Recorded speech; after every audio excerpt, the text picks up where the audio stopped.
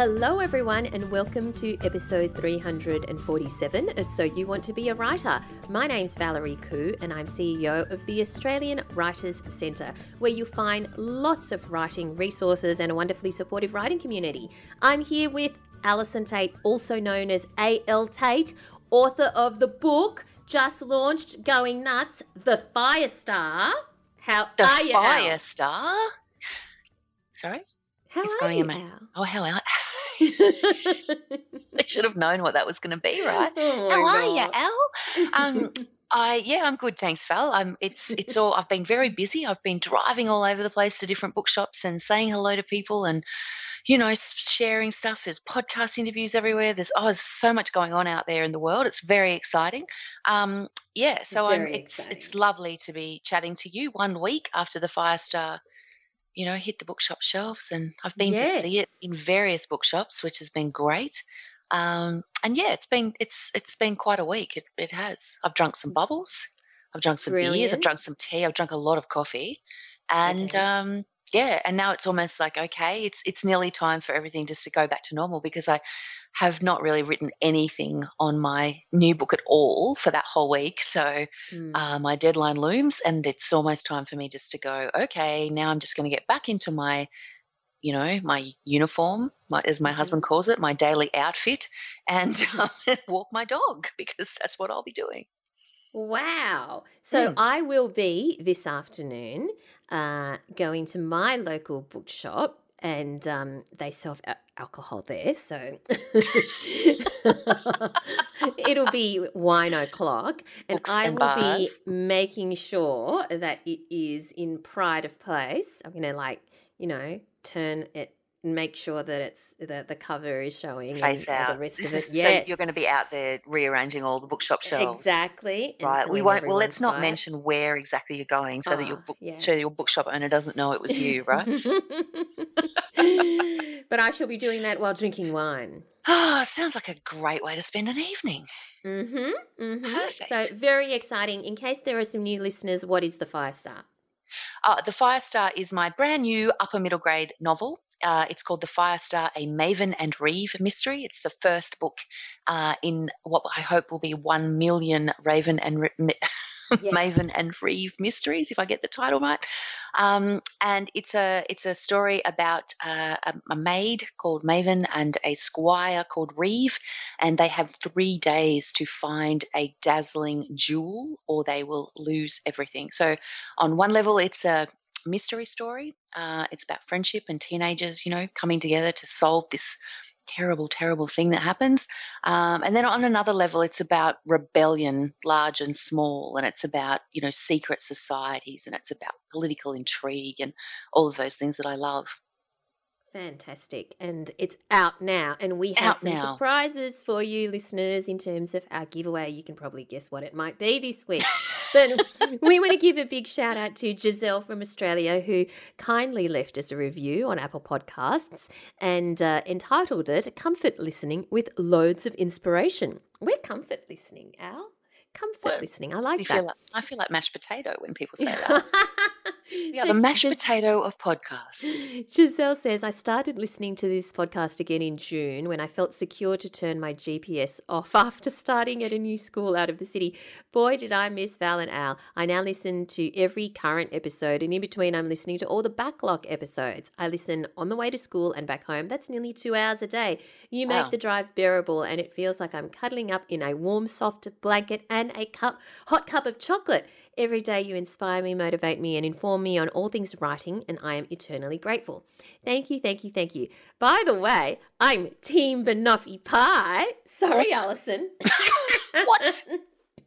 I'm feeling very unsoft blanket-like all of a sudden. And I love the word of the week. I love your banter over each word. Thanks for making this emerging writer feel that her dreams are possible. How awesome! Thank you so much, Giselle from Australia. Yes, absolutely. Thank you so much, Giselle. Really appreciate you taking the time to leave us that review, because, and I can certainly speak for both of us when we say it's made our week, hasn't it, Al? It has made our week. Thank you very much. Really appreciate it. We are not fair to middling in any way, shape, or form. And of No, course, if we anyone are else mashed has, potato, which is a we whole are different mashed thing. potato and hot chocolate. Mm. If you have 30 seconds to leave us a review or rating on Apple Podcasts or your particular podcast app, we'd really be grateful because it helps us in the rankings. Now, we also have a very exciting creative conversation coming up. It's going to be on Saturday, the 12th of September at 11 a.m. Eastern Standard Time, Sydney, Melbourne, Brisbane time. So this Saturday at 11 Yes, a.m. Yeah. Saturday at 11 a.m., the 12th of September. And you can join us on this Facebook Live and actually join the conversation. So I'm going to be in conversation and I'm going to be grilling Alison on all things to do Grilling. grilling. All things to do with her writing process, how she gets it done, because she is the single most prolific writer that I know. Because not only does she write her novels, she juggles a whole range of other things and has done for a long time. So I'm going to get into the nitty-gritty of how she actually gets that done on a practical level. I may also ask her a bunch of personal questions, which you What? may be interested in the answer to. What? Know about this So bit. be prepared for that. And we are going to start a thread where you can pre-ask some of your questions. That's going to be in the Facebook group for listeners. So it's free to join if you haven't joined yet. Just go on Facebook and search for So You Want to Be a Writer podcast community and request to join. We'd love to have you in there. And I'm going to start a thread so that we have some of the questions pre-submitted so that we can arrange our time appropriately. Absolutely. But very, very, very exciting on Saturday, the 12th of September at 11 o'clock Eastern Standard Time. If you want to join us, it will be a Facebook Live in that podcast group, but also on other Australian Writer Centre pages. That's probably the easiest place for you to join. And we're going to be fielding questions. You'll see your question come up on the screen and it'll be a lot of fun as well. So, yeah, that's what's happening this Saturday. Now, I'm just going to be worried about the personal questions now for days and days and days. Just start thinking about some personal answers. You're allowed, Al, to give me some, say maybe one no-go zone, and I will respect that. So you can just tell me your I'm one a children's no-go zone. author. Let's not get too carried away here. But otherwise, because I think people are interested in the person behind the cover of the book. So it's not while we are going to have a lot of the focus on the writing process, it will also be a holistic approach to Alison and her creativity. So hashtag all about Al. Yes, but you are allowed to give me one no-go zone, and that's okay. Righto. All right. Let's move on to the world of writing and publishing. We have an excellent post on actually the Australian Writers Centre blog, 5 key mistakes to avoid when self-editing your manuscript. Because here's the thing, so many people get so excited that they finish their first draft. They've finished, it's taken potentially months. Some people it takes years, but it's taken a long time of blood, sweat and tears to get to write the end on your manuscript.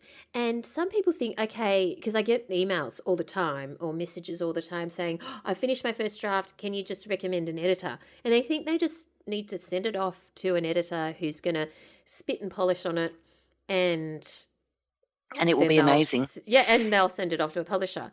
But before you even send it to an editor, because if you do that, you're wasting your time, really, because you need to edit it first. And I don't mean editing it in terms of just proofreading it. No. I mean, you should do that anyway at some point. But you need to edit the overall structure of the story. And there is a very specific way that you need to do that. So this post goes into 5 key mistakes to avoid. And the first one is kind of like what I've just said. Mistake number 1 is thinking the end is actually the end, but it's so not. It's so important to, before you even send it to the editor, put it away for a couple of months. Some people might put it away for 6 months. Some people, it just however long you can bear. and come back to it with a fresh eye, because you will read things and see things that you just couldn't see before because you were way too close to it. And that's just so important, isn't it, Al? It's really important because you have to stop reading it like a writer and you have to read it like a reader. And the only way to do that Yes. is to put some space between what you've written and the actual first read of it. So you need to Mm. put it aside. You also need to look at it. You got to look at it critically. Like you really have Mm. to actually go pretty hard on Absolutely. yourself. And we've talked in the past about like structural edits are very difficult things, and they're very hard to do. Particularly when you're doing your first draft, of your first book, of your first ever attempt at this, it is actually a very difficult thing to work Mm. your way through. So it's a great idea to get some idea of what you're doing before you start. But the thing that I had to come to terms with, and we've talked about this many times, is that I always start my books in the wrong place. And Mm. it took a couple of goes of this kind of work of a couple of different manuscripts for me to recognize that that's what I do. And I think that that's something you only come to terms with as a writer, as you go through, several different processes. So you always, always, always give a very critical eye to the start of your story and decide whether or not you've actually begun it in the right place. And then, of course, the other place that you have to look very critically at is your ending and whether Oh, it's satisfying and whether or not very. what you've done. And this is something I do see with people who particularly start out with the first draft, particularly if you're not a plotter, is Mm. that the book you end up with, the book you finish writing, and the book that you write the end for is actually not the book you started. Because if you write Mm. your way into a story, sometimes your best stuff kind of comes along in the middle and you go forward with that, but you haven't actually set that up from the beginning. So if you Mm. look at the start of your story and then at the end of your story, and there's sort of like a bit of a disconnect, you've got to go back over that story and work out how you can set that ending up. Like, Yes. what have you missed at the start of your story that hasn't set up that ending? And you do feel like you're just swimming in words. You feel like you're lifting words up here, and you know that every word that you sort of everything you change at the beginning of a manuscript is going to have ripple effects and impact all the way through to the end. And Yes. so it's potentially going to take you a few drafts to get it right. And Yes. I think being ready and willing to do that work, that's the key. That's the difference. Like, you can have the best idea in the whole world, you can be an incredibly talented writer, but if you are not willing to get in there and do that work and dig the holes that you need to, and throw out the words that you need to throw out and do all the things that you need to do, if you're not willing to do that work, you're going to very, very much struggle to get a publishable manuscript together. Yeah, absolutely. And it's very, very important to be able to look at it critically, just as Alison has mentioned. And Angela Slatter, who is, a writer, author, editor, a mentor, says you need to read your manuscript as if it's a book you've bought, as if it's Mm. someone else's baby. Much easier to either criticize or be kind in that circumstance, and you can assess what does and does not work in the narrative against your expectations as a reader, a critical reader. So Mm. very, very important. A couple of other mistakes that I mentioned that are mentioned here are throwing around $5 words like confetti. So Angela says the ones I mean, multi-syllabic, hard to spell words that scream, "Look at me." Words of the $5 week, in other words. Throwing around too many words of the week like confetti. Mine are $500 words, thank you. $5 words. Angela says $5 words are wonderful. They can make an impact in a story, but here's the thing. If you string together a bunch of them, they stop having an effect.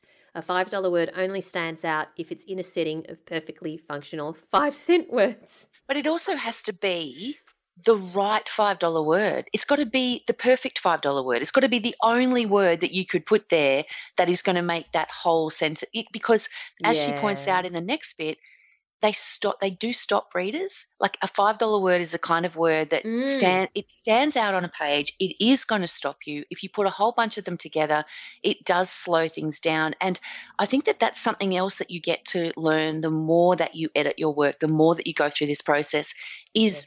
pacing is a really important part of a manuscript, and it's one of the most difficult things to explain and one of the most difficult things to understand within your own work. But basically, if you've got, it's about length of sentences, it's about the density of the text, it's about your $5 words. The more of them that you have, the more introspective and descriptive the text is at any particular time, then it's going to slow things down for the reader. It's going to slow the story down. And that's not necessarily a bad thing. I'm not, because sometimes what you want is you want to slow it down. You want to bring the reader right back inside your character. You want to bring the reader into the moment of what this character is feeling. And the biggest moments in any story are often the ones that you really want to kind of draw out and slow down so that people can see that this is big. This is where you are, Like if you've got a lot of short, sharp sentences, your reader is rolling, and there's a lot of action and it's all very exciting.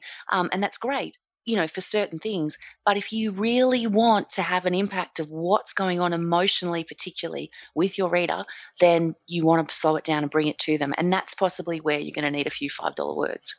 Yes. So very, very important to make sure that you are thinking about what you need to do. Now, the problem is that a lot of people, the feedback that I certainly hear is that a lot of people don't know where to start. They know they need to do this. It's hard. It doesn't need, they Get don't some need help. convincing. Yeah.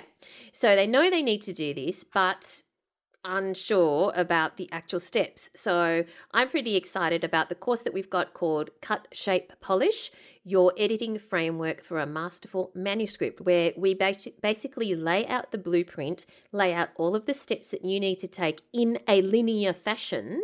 So you're literally you just go through these steps and you'll end up with a manuscript that is a lot better by the end than it was at the beginning. So if you want to have a look at that, go to writerscentre.com.au/polish. That's writerscentre.com.au/polish. All right, let us move on. Okay. Our giveaway this week. We have 3 copies of The Firestar, a Maven and Reeve mystery by A.L. Tate.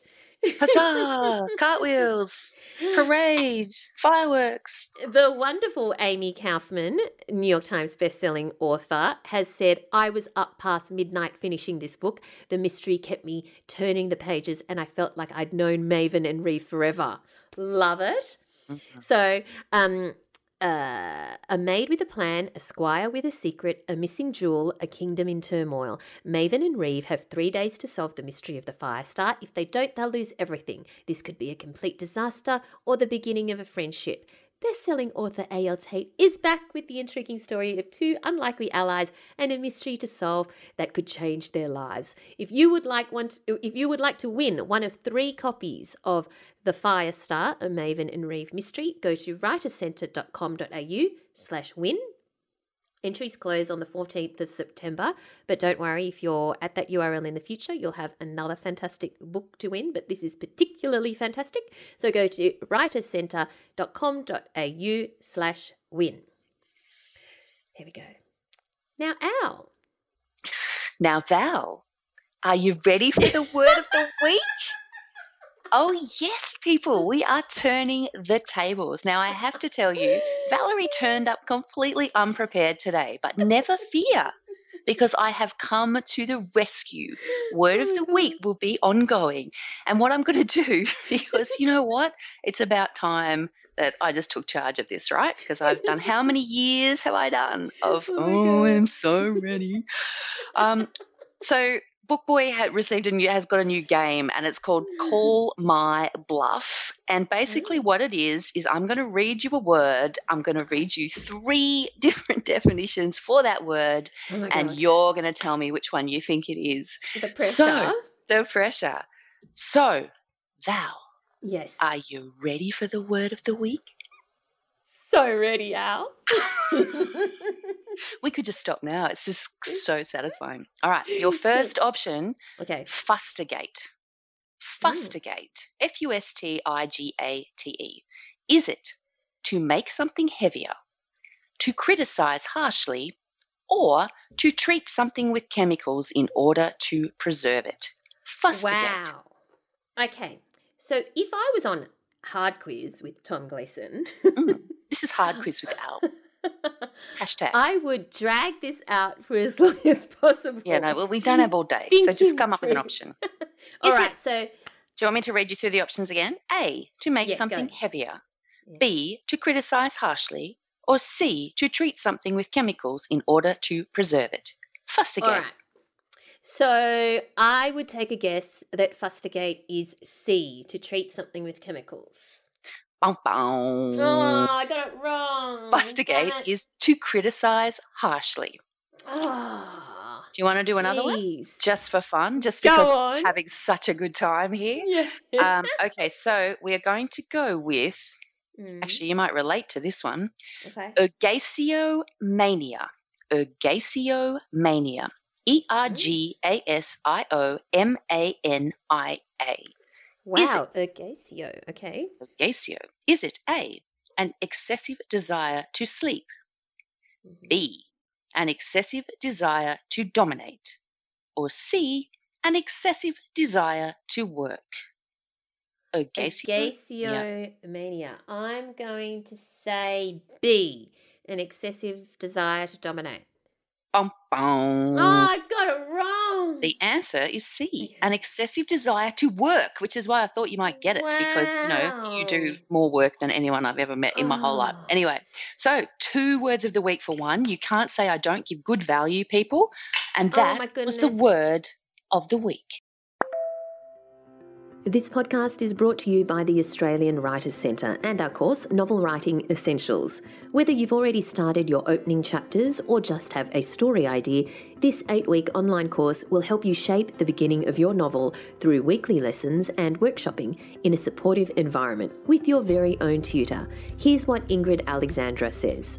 What prompted me to take the course was that ultimately, my ultimate goal was to be published, and I knew from feedback that I could write that I was on the right track, but I couldn't seem to get past a certain point with publishers. So I decided to take a course, and the Australian Writers' Centre has some very reputable courses, and some authors have definitely come out the other side with publishing deals, and so that was obviously very encouraging. Definitely one of the most useful things I got out of the course was meeting other authors and being able to brainstorm, being able to network, and because writing can be quite an isolating career, so finding other like-minded people was pretty amazing. I learned to reflect on my work critically. It's had a positive impact because it's changed the way that I approach writing, and I definitely wouldn't be as far along as I am in my publishing career. Ultimately, I think writing is a craft. It can be taught. Some people might be lucky enough to be born with a natural gift, but like anything, like any ability,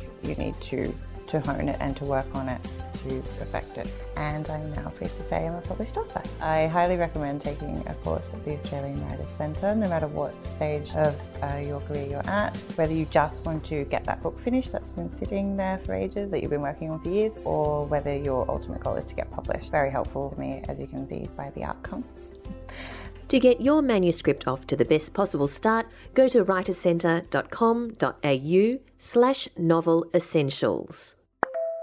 All right, so now we move on to our writer in residence. Who is our writer in residence this week, Al?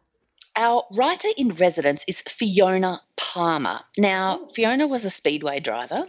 She has done interesting things with lambs. She lives 350 kilometres from Perth in a very, very tiny town.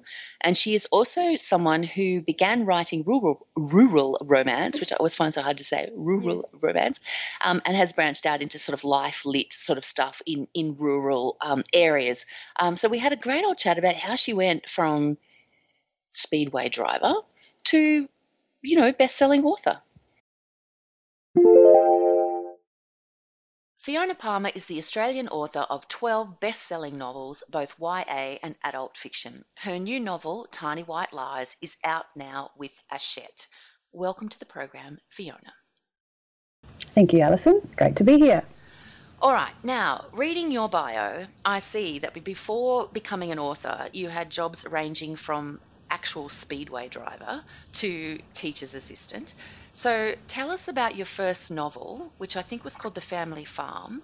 How did that come to be published? It was all rather crazy. I left school early after year 11. English was probably one of my worst subjects. So, being an author was nowhere near the top list of my professions. So I did many jobs. I worked as a rousey, worked on crutching cradles. Can you just explain for our City Slicker listeners what a crutching cradle is? Just so that we're getting the full picture of the gamut of your experience. More or less. Yeah, you crutch the back end of a sheep so they, keeps that area clean so the flies don't come and blow them. So it's, So it's a very glamorous job, right? Yeah, they're all glamorous. I think, the dirtier the better. I'm not afraid to get my hands dirty. Okay, so you were a roustabout, you were crutching sheep, you were. How did you come to be a speedway driver? That's a family thing. My granddad raced, my dad raced, his brothers. I grew up listening to the stories. We had go-karts when we were 3 and cars when we could reach the pedals. So I was sort of more or less born in a car. I used to spend my days as a 14-year-old practicing reverse spins and donuts and stuff. So I went racing when I was 16 and right up until I was pregnant with my daughter, and then had a 16-year gap, and then the kids started racing, and then I got back into it. So I'm out there racing with my dad, which I absolutely love. It's good fun. Oh, so you're still doing it? Yeah. Okay. Yes, just got back into it. It's the second year back in, which is, it's been fun. Trying to chase Dad down on the track. He's a very good driver, so my aim is to, just get out there and beat him. Okay. All right, so you've left school. English is not really your thing. You're out there doing all of these sort of outside, as you say, the dirtier the better kind of jobs. How did you come to write a novel, and how did it come to be published?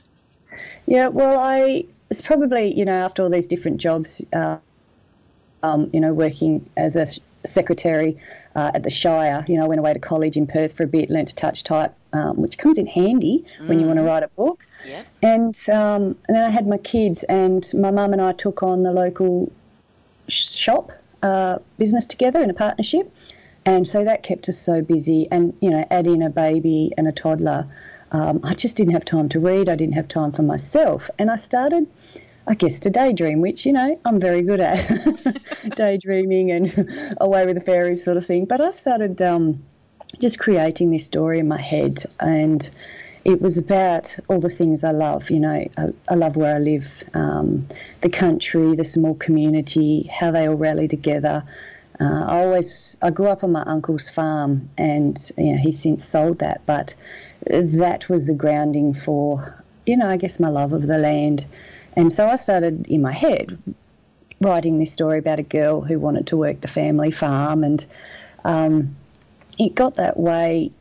My head felt so full, like I was trying to remember all these scenes, and because I sort of play it like a movie in my head. So then I started just typing it out. I opened up Word and I just started typing it out, really with no expectation to write a book, but I just wanted to clear my head. And then it kind of morphed, and I kept thinking up new scenes and kept writing. And in a space of 3 years, in between kids and work, I sort of got it finished. And then family read it and said, this is really good. You should try and get it published. And I'm like, I don't know. How do you get something published? So of course I went to Google, best friend Google, when you live out in the middle of nowhere.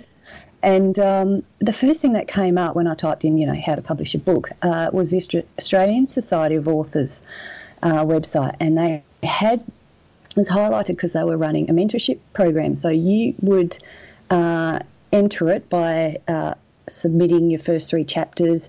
They would read it, and if they thought your story had merit, etc., one of the I think they had like 10 positions available, and you got to work with a published author like for 20 free hours. And I was one of the lucky ones that got selected. They said I had a really engaging voice, etc. So that was invaluable for me, because the published author went through my manuscript and said, for a start, you need double spacing, paragraphing, indenting. Like, I had no idea how to set out a manuscript. So that was, for me, a big eye-opener.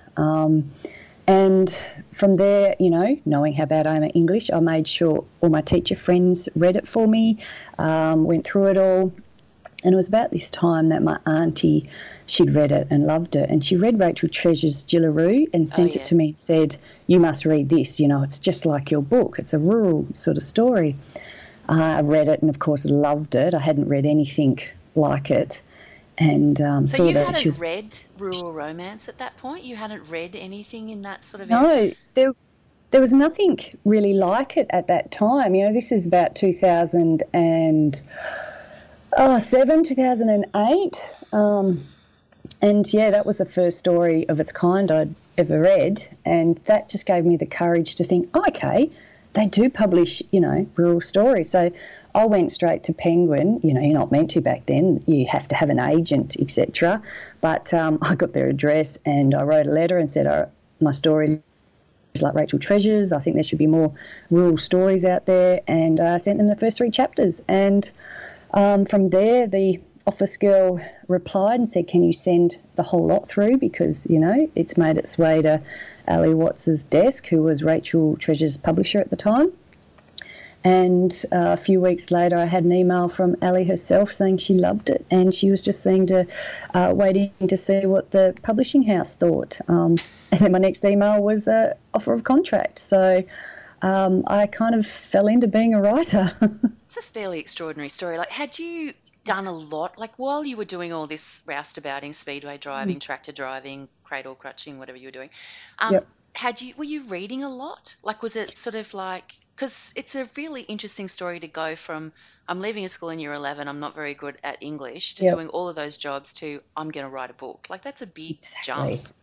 I often tell people I don't write for the love of words. I write for the love of telling a story. I love to tell a yarn like most country people do. Yeah. So I think that's what drove me, was my passion for where I live, wanting to tell our story kind of thing. And it is a bit weird, I suppose, how I fell into it. But I do remember I loved writing stories at school. You know, I really took delight in creating stories. And, you know, I loved watching a lot of movies, and I would rewrite the endings in my head if I didn't think they finished how I would like them to.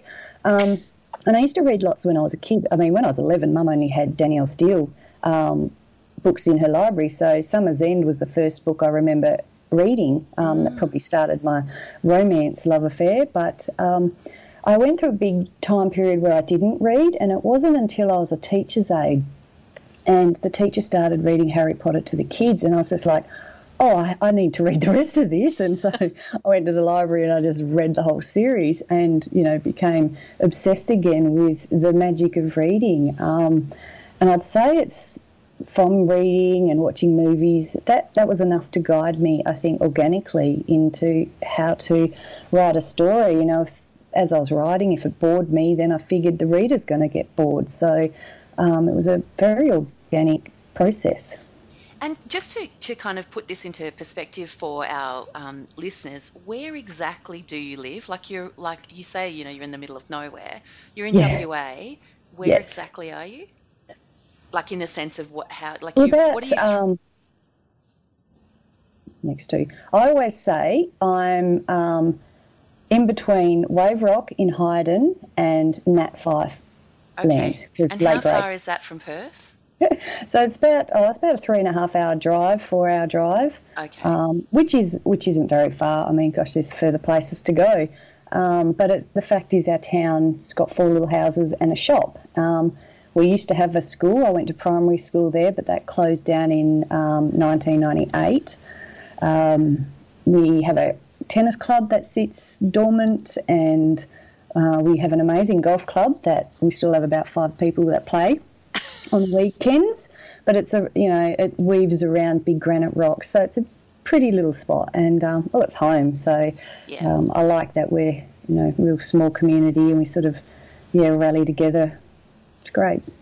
So all of your first novels were in that sort of rural romance section of the bookshelf, but as time's gone on, your stories, have changed. Can you talk us through how and why that happened?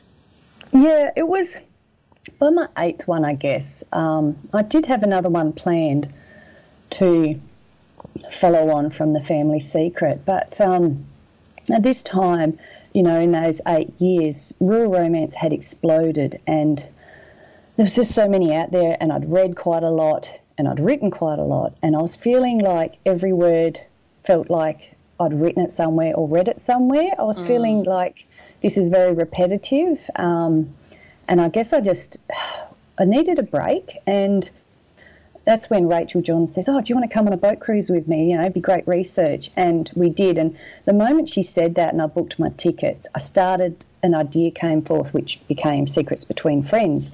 And I just wanted to write that. I mean, I've lived in the city as well, so, I want to write about those experiences, and it just felt nice to, I guess, open up the world and get to write about other places. And that's sort of, the publishers sort of preferred that I stick with rural, but, my agent says, no, we'll find someone, and that's when we went to Hachette and started reading more life lit. And, still talking about issues, relationship issues, family issues, etc. And it's just, I've got more of a, I guess I can use the whole world now instead of just being set rural. But in saying that, a lot of, like Tiny White Lies is set on the rural rugged coastline. So I'm still dabbling a little bit. Yeah, well, I was going to ask you about that, or whether you think that your novels still have those rural kind of roots, even as the worlds expand. Yeah, exactly. I mean, Matters of the Heart was, set in a country town, so that was sort of diving back into it again, and using Bremer Bay as the place in Tiny White Lies. I love, if I can write about it, I'll put it in there. So how do you go about building a sense of place in your stories? Because it is, that Australian setting is important to a lot of what you write. How do you build it? Like, how do you kind of, do you see a place in your mind and, look at the tiny details of it, or how do you go about immersing a reader in a world? Yeah, I do. Well, like with Tiny White Lies, Bremer Bay's a place where we, I take the kids and they have their school holidays, and it's a place where they get to sort of detox from the internet as well. And so it was relevant for the book. And, I use what I've seen, experienced, but in my mind I also created the place for the book to what I needed it to be. I'm a very visual person, so I visualised the farm. It had to have paddocks for sheep, but it also had the rugged landscapes and the sand tracks down to the beach. And so it sort of gets made and created in my mind, and then I'm just trying to write what I see. And Okay. But sorry. Yeah, you're right.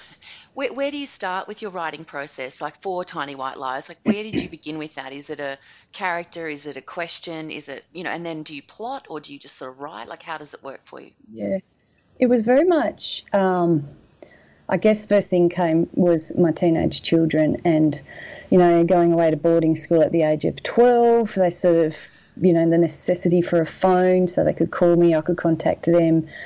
So they had phones pretty young, younger than I probably would have preferred, but and with that, all the fear and all the drama with all the things they got access to, and so that was forefront at my mind, and I thought I need to write about this. So that was my initial start for Tiny White Lies, and then of course, I wanted to write about a family just having a digital detox and going to a place where there is no internet. So there's some days I just wish the whole internet would blow up. So we just, had the freedom to not have, like procrastination when I'm trying to write. If there's no internet, I'm sure I'd write twice as much.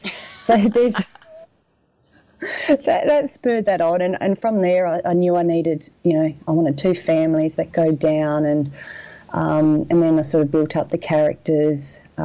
Sometimes I like to go and look for photos of the characters online, and that'll sometimes spur on ideas. I might see a photo of a face, like in the current book I'm writing. I went looking and I come across this beautiful photo of this girl with scars on her face, and that just, boom, an idea came, and that ended up being a massive backstory. So yeah, there's sort of, you never know when you're going to find inspiration, but I'm very much a plotter, so I will get my characters sorted, what's going to happen to them, organise how the book's going to, middle, start, end, etc. And I'll write out a synopsis, 3 or 4, 5-page, sort of detailing the characters and what's going to happen. And then I start from chapter 1 and work my way through until I get to the end. Okay.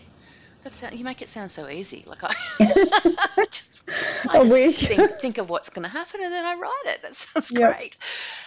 Like for me, I think one of the most difficult aspects of contemporary fiction, particularly when you're dealing, with friends who are from a similar place and a similar age, and, is ensuring that your characters' voices are distinct. It's very difficult to make people who are similar sound like they have different voices on the page. Well, for me, obviously, you're quite used to it. But, like, what are some of the things that you do to ensure that those characters have a distinct voice? Yeah, that can be tricky, isn't it? You've got to... Sometimes you might draw from, characters you've met, over the years, or all sorts of different things. That's where it gets tricky. And it's not only for that book, but it's every other book you've written. You're sort of trying to be different. And, people say, it's a get easier when you've written this many books. But I think it actually gets harder, because for each book you want to be better, you want to grow as an author, but you've had all these characters beforehand and all these situations, so you're trying to make something fresh, and that comes with a lot of pressure.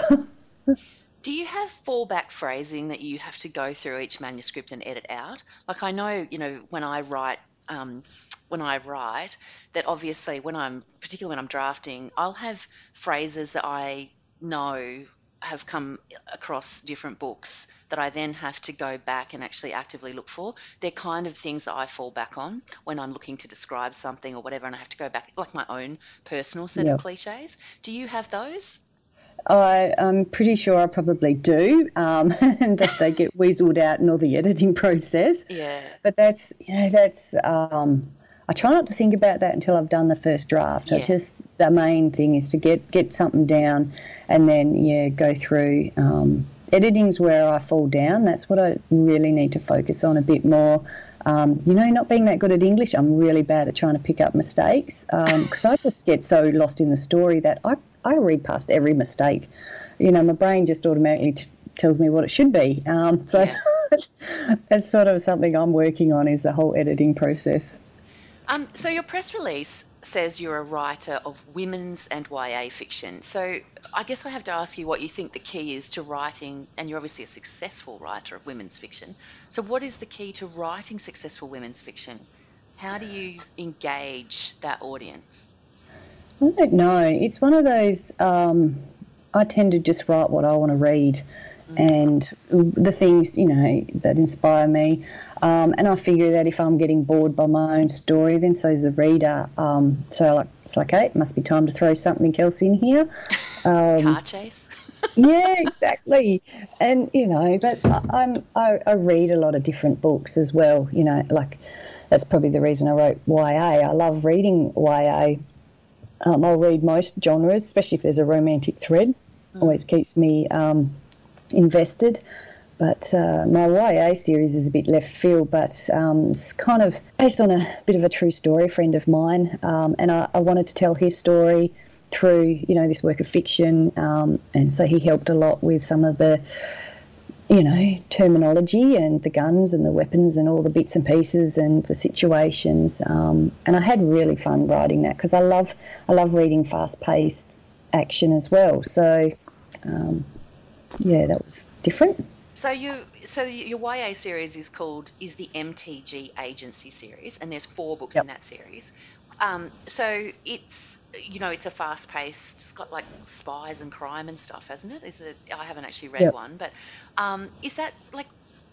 Why did you? So yeah, okay. So you like fast paced and you like that sort of thing, but what made you think this has to be YA? Like, what made you think you couldn't do that as a romance series for older readers?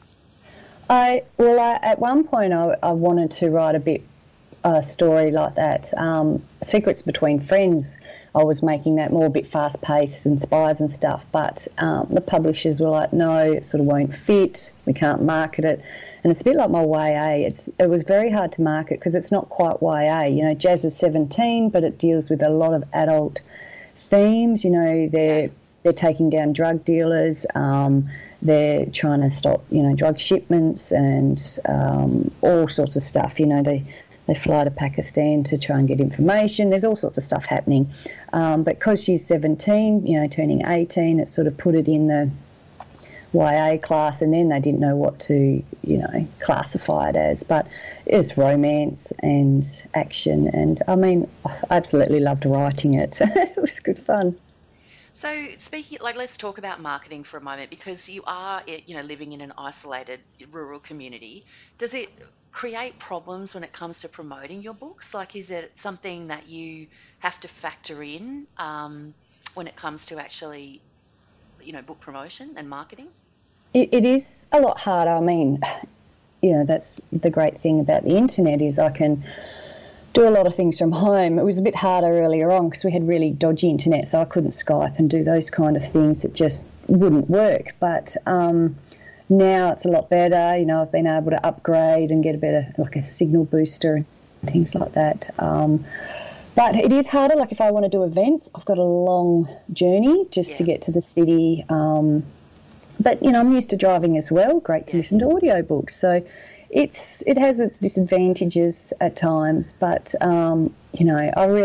it's so easy to get on social media and just keep posting bits of the book. So that side of things is great. I work pretty much full-time at the farm as well, so I juggle both jobs, and, tractor has auto steer, so then I can sort of, do some marketing while I'm doing my other job. So you're actively sitting in a tractor while you're doing your So you're just right in it, are you? You're right there with the rural life. So you talk about social media. Where are you most active on social media? Like, what works best for you as far as staying connected to your readers? I think Facebook is still my number one go. I've got over 9,000 followers on my Facebook page, and I really like to engage with them all and try to reply. I've built up such a wonderful readership there, and I like to nurture them and interact with them. Instagram I'm on there a bit as well, and Twitter mainly. I'm mainly on Twitter to follow all the farming chats because I really enjoy keeping up. It's kind of like the adult version, and it's a place where my kids don't go on Twitter, so I can talk about them and they don't know. They don't know. And what about other writers in the publishing community? Like, how do you stay plugged into that? Are you a member of, groups, or like you have, like your own set of writing friends that you talk to regularly? Yeah, I definitely love the RWA, the Romance Writers of Australia. They have been such a huge help in my journey. Like, I join them up at the moment. I think I went to my first conference in 2010, I think, after my first book was out, and I've met so many wonderful authors there, and it's such a really supportive community. And Rachel Johns and Anthea Hodson are, my go-to girls. Like, when it comes to writing, we have a group chat, and I really think you need to have that. A group of writer friends who understand. Anytime I'm stuck with a plot, I can tell them and they get it. Or they also understand what it's like to get those really, really horrible first structural edits and how devastated you are. And, they help pick you up and keep you soldiering on.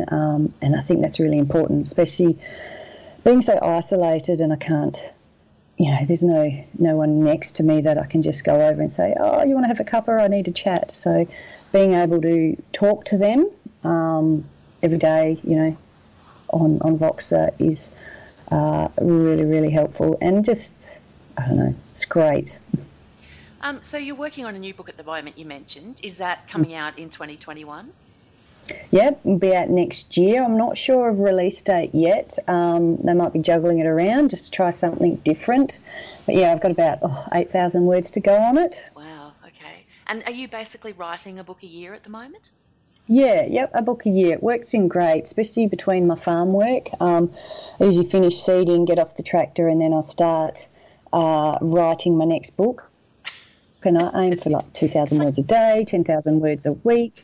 Wow. So you have a writing season along with all your other seasons. Yeah, and I have to get my first draft done before harvest starts. So that's where I'm at now. I'd like to get the first draft done and hopefully the structural edits before about October, I start going hammer and tongs with harvest.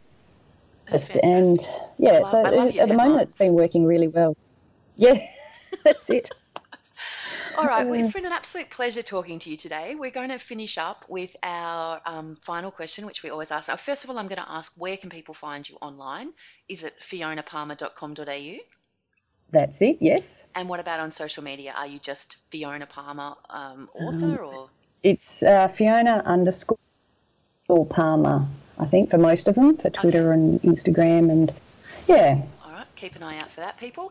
And we're going to finish up with your top 3 tips for writers. Okay. Well, I say this over and over again, but the best thing you can do is write. Look at me. I had no idea. I just opened Word and just started writing. You need to get words on a page. Number 1 tip is just to start writing. And number 2 would be to write about what you're familiar with, especially if you're starting out, like I did, write about country settings and country people, everything I knew. And third thing is write what you're passionate about and what you love, because if you're invested in it, you'll be able to get that across onto the page and then bring people into it. I really think if anyone who's going to write about something they're not interested in, it's not really going to come across as good. So that would be my 3 tips. Excellent 3 tips. Thank you so much. Thanks for your time today, Fiona. It's been lovely. Good luck with the writing and then with the harvesting, which I can imagine is fairly intense. And of course with Tiny White Lies, which is out now in your favourite bookshop. Oh, thanks, Alison. It's been lovely. Awesome. That was Fiona Palmer. Fantastic. Always great to have authors of all different genres on our podcast. So this brings us to the end of this week's episode. Al, what are you doing in the coming week? Well, I'm talking to you and answering all of your personal questions. Yes, so there's that. What else am I doing? I think I better write some words. I think Write a Book with Al will be back on with a passion, hopefully. Okay. Fingers crossed. That's what I'll be doing. What about you? What will you be doing? My current obsession is Cobra Kai on Netflix. And it's just my happy place right now. I don't know if other listeners are watching Cobra Kai. It is a highly different and it's a very unique television series. But if you're watching it, you are my people. Are you watching it, Al? I'm not watching it. I've never heard of it. Oh my God, you totally have to watch it. It's a television series which is basically the sequel of The Karate Kid. So it's actually got the stars of the original 1984 movie. Oh, you're kidding me. Really? Ralph Macchio. Is it wax on, wax off? Yes, it's all not all, because some of them are passed away, but it's people from the original who didn't necessarily appear in Karate Kid 2 or 3. They were in 1. And this television series is the sequel, except it's, a television series. There have already been 2 seasons of 10 episodes each. It started off, interestingly, as a web series on YouTube Red, now called YouTube Premium. So you could only watch it if you were on YouTube Premium. But it's now on Netflix, and the whole world is loving it. And it's just so clever. It's so much fun. We have now scheduled that Sunday night's going to be, we're going to watch The Karate Kid again, because it's just incredibly well done. I'm literally on the sofa cheering. Okay. Good. Sounds like something I need to get into. That's my happy place right now. Anyway, Excellent. If you are watching Cobra Kai, yeah, I relate. Anyway, where do we find you online, Al? You'll find me at AllisonTait.com, ALLISONTAIT.com. You'll find me on Twitter at AlTait, ALTAIT, and you'll find me on Facebook and Instagram at Allison Tait Writer. And you, Val, where do we find you?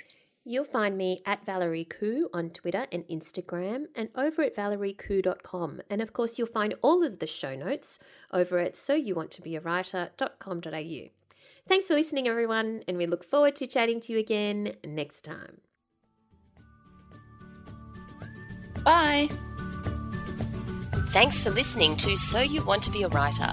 You'll find the show notes at writerscentre.com.au/podcast or sign up for our awesome and often hilarious weekly newsletter at writerscentre.com.au/news, where you'll find writing resources, giveaways, competitions, and much more.